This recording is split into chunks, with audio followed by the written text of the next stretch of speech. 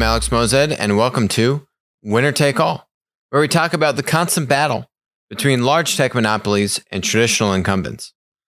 Ironically enough, during coronavirus issues right now, both the incumbents and the tech monopolies have huge opportunities in front of them. It's actually the tech startups and the small businesses that are suffering the most, unfortunately. What we are seeing, for example, is Airbnb. Just this week, I spoke about on the show on Tuesday, raised $1 billion in debt. They were paying over 10% interest. This money is coming from private equity investors like Silver Lake here and Sixth Street Partners. So they're raising $1 billion and they are providing warrants. So it's debt with warrants. And what we've now learned is that these warrants have a strike price equivalent to an $18 billion valuation. Now, the thing to note is that Airbnb was valued at $31 billion in their last fundraise.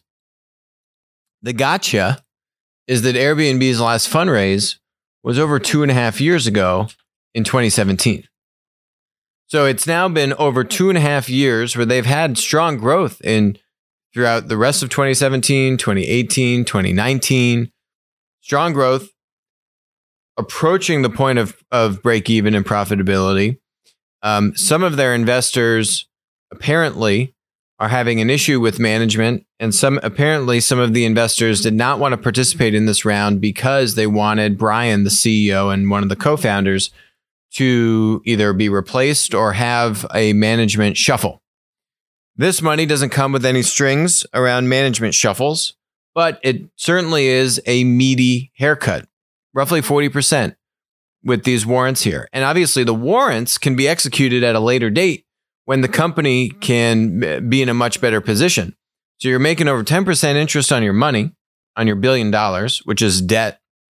So it's not a risky equity investment. You know, that money will come back to you. And then you can also put in an investment later on once you absolutely know that Airbnb's valuation post-coronavirus is well above $18 billion. This is a pretty great deal. And the interesting thing about this is, one, the money is coming from private equity, not VCs. VCs are really doing a disservice to tech startups, big and small. VCs, I think, are really showing their true colors for not being there for these tech startups in their most dire time of need. So I have a lot of, I'd say gripes with how the VC community has been handling themselves during these past number of weeks. Doesn't seem like it's changing either. So anyway, this is a great deal. This is a great deal for Silver Lake and Sixth Street, a steal of a deal. But apparently Airbnb is going to lose $1 billion in the first half of 2020. They're not doing huge layoffs, right? They are kind of keeping the ship the same. Whether or not you think that's a good business decision, I think you probably should do some cuts. But hey, I'm not leading that company. Anyway, they've got their $1 billion, and there's now a rumor that Airbnb is actually going to look for even more money. Potentially, Airbnb is now weighing plans to raise as much as $1 billion more in new financing. Which is kind of interesting. So these are very expensive terms for Airbnb to be giving up. The other interesting note from this is that Airbnb has the size and scale to be public. If they had played their cards right and gone public in 2019, they would have much better financing options for the business versus now being private and more illiquid. So interesting that they could be looking for even more money. But the broad majority of tech startups don't have the luxury of being able to go to private equity. And so when you don't have the ability to go to private equity and you don't have VCs backing you, this is the dilemma that many tech startups that have very strong businesses, but that their business has fallen off of a cliff in the past few weeks. They might have been break even 6-7 weeks ago, but now that their business has declined so drastically, they're burning through cash much more than they could have ever predicted. And now they actually don't have much runway at all. Now, to compare Airbnb to Slack, where their business is obviously getting a lot of usage, but even Slack has now exercised a convertible note to get $750 million in convertible notes. Even Slack is now going out to the markets to get this. But this is much less expensive debt. The interest rate, I think, is 0.5 percentage point on, it's 50 basis points of interest coming due in 2025. And this is much less expensive than what Airbnb is having to do, partially because their business is not falling off a cliff like Airbnb is, but also because it's a public company and they have access to much more liquid markets. What we are definitely seeing, though, is we're seeing a discount, a premium provided for cash during this crisis. Cash is tight, banks aren't lending, markets have seized up, and big companies, Airbnb, even as Slack, are providing generous terms, Airbnb very generous terms, just to shore up their balance sheet and get cash in the near term. Smaller companies, again, don't have that luxury and are in much more dire straits. So the next topic is what platforms are actually doing well. So let's start off with the platform of all platforms, Platt, the index, the ETF launched by WisdomTree. This index was launched in May of 2019. And it launched right around $25 a share, maybe like $24.80 a share. Today, Platt closed at $24.94, Thursday, April 9th. So basically, the platform basket of stocks is back to where it started, 11 months ago in May of last year. The Platt index peaked at about $30 a share right before all of this in late February. So you can still see that it's down $5 a share from where it was about 6 weeks ago. But now you have analysts saying that the market is just now starting to hit a bottom. I don't know what these people. I mean, you've seen the market go up tremendously just in the past couple of weeks.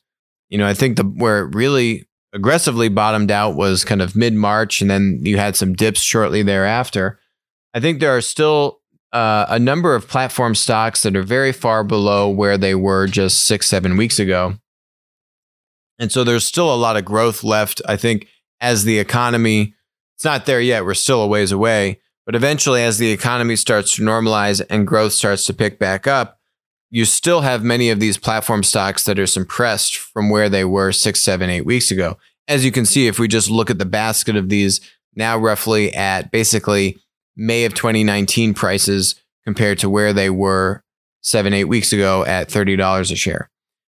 More specifically, though, let's look at a company called MarketAxess. So MarketAxess is it's the dominant investment platform for bond trading. And their volume in March, they released their volumes for March. They were up 50% from March of 2019. So on that news, MarketAxess's stock flew through the roof.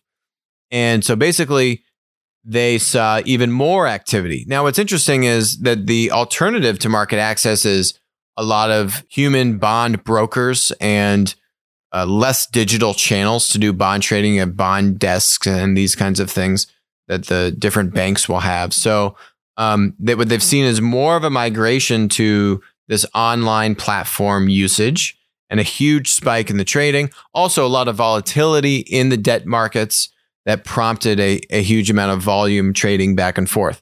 So MarketAxess actually saw a 50% increase, which was a much larger increase than, they're still growing year over year in their other months, but this increase was much larger in the month of March as compared to kind of regular year over year growth for the company.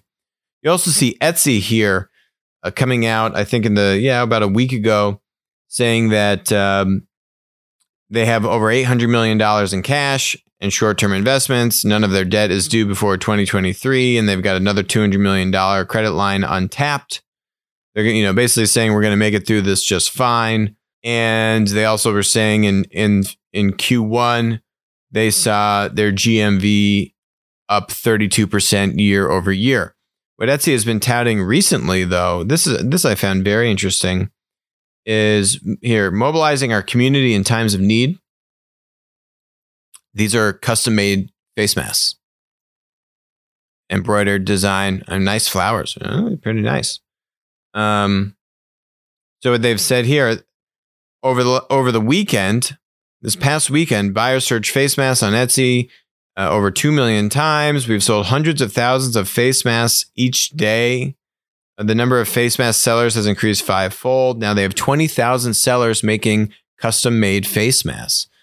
So it's really interesting, right? The whole point of Etsy is these kind of homemade goods made by very small mom and pop or individual craftspeople, and coming to the need of face masks, nice face masks, I'll add, that on a dime, this marketplace dynamic allows them to source all of this very unique inventory that certainly no linear traditional retailer would ever be able to capture that quickly. And since it's all custom made or handmade, the responsiveness of that producer, that seller community, is able to pivot pretty quickly, as we're seeing here, to meet the demand. So I thought this was a great example of platforms rising to the challenge and solving supply issues in their own unique way. The next topic here is Zoom, which is not actually in Plaid. When we analyze them for how they talk about their company in their 10K, they actually don't fit the criteria for Plaid.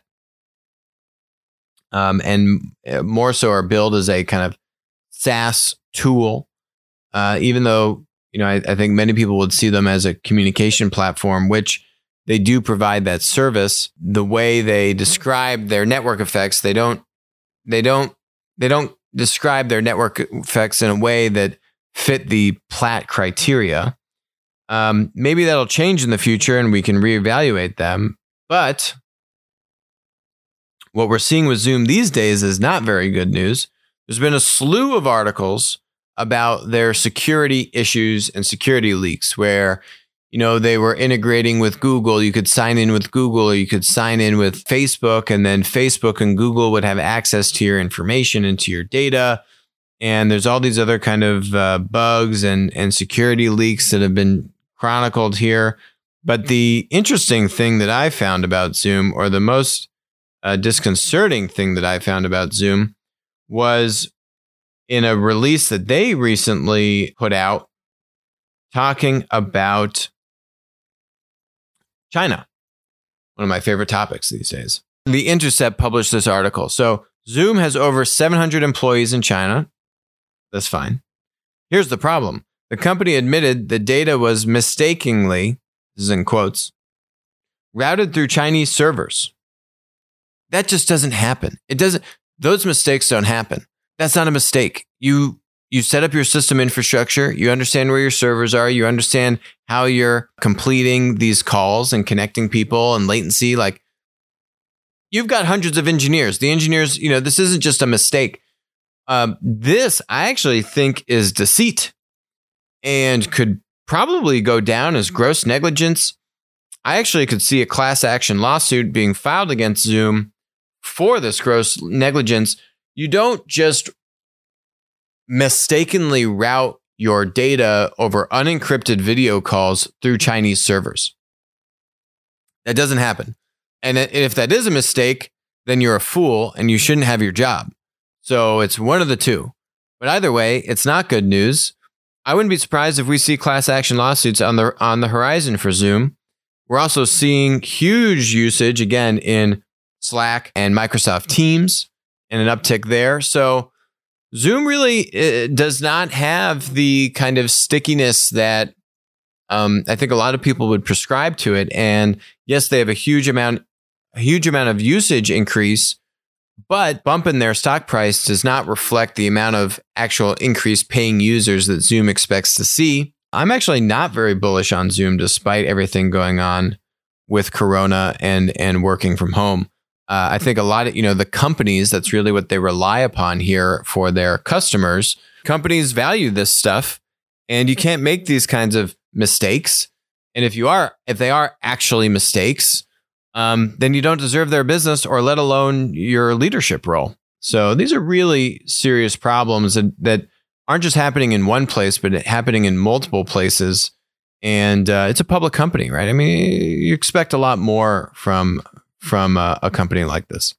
Now, another company that's also not having so good of a day is Macy's. So they are now out of the S&P 500. They are now in the small cap index. Wow, that's a dreary photo. Oh boy. Why did Macy's fall out of the S&P 500? Because their stock is now at under $7 a share, which means they've got a $2 billion market cap. You need to have at least a $5 billion market cap to be in the S&P 500. And they were, in Feb, they were at $16 a share. So almost, they're always kind of teetering on that $5 billion, $6 billion market cap edge. Now they've fallen out. They're not getting back in anytime soon. They're having trouble just paying. Actually, I don't even think they're paying all their leases. They've furloughed or laid off a bunch of employees. Macy's is not doing well. Now, the interesting thing with Macy's is Macy's has a top 10 trafficked e-commerce website. And that is immensely valuable, which I don't know what is going to happen to Macy's, but if there's an asset price or a value that can be placed on having that digital demand, which I would say that digital demand is very attractive, right? The in-store demand is not very interesting to me, but the digital demand, that behavior of going to Macy's.com and buying clothing, that is very valuable. So I wonder if you could actually spin those off and try and separate those out, because that part of the business actually is valuable. The rest of it, the retail part of the business, not very valuable. They've got way too much real estate. They've had way too much real estate for years. We've spoken on the show many times about how it's not just Macy's. It's basically all of retail. We have like 20 plus retail square feet per capita per person in the US. We have way too much retail space in the US. We have needed a contraction for a long time. And certainly coronavirus seems to be a forcing function for that. But Macy's is out. I don't think they're going back anytime soon.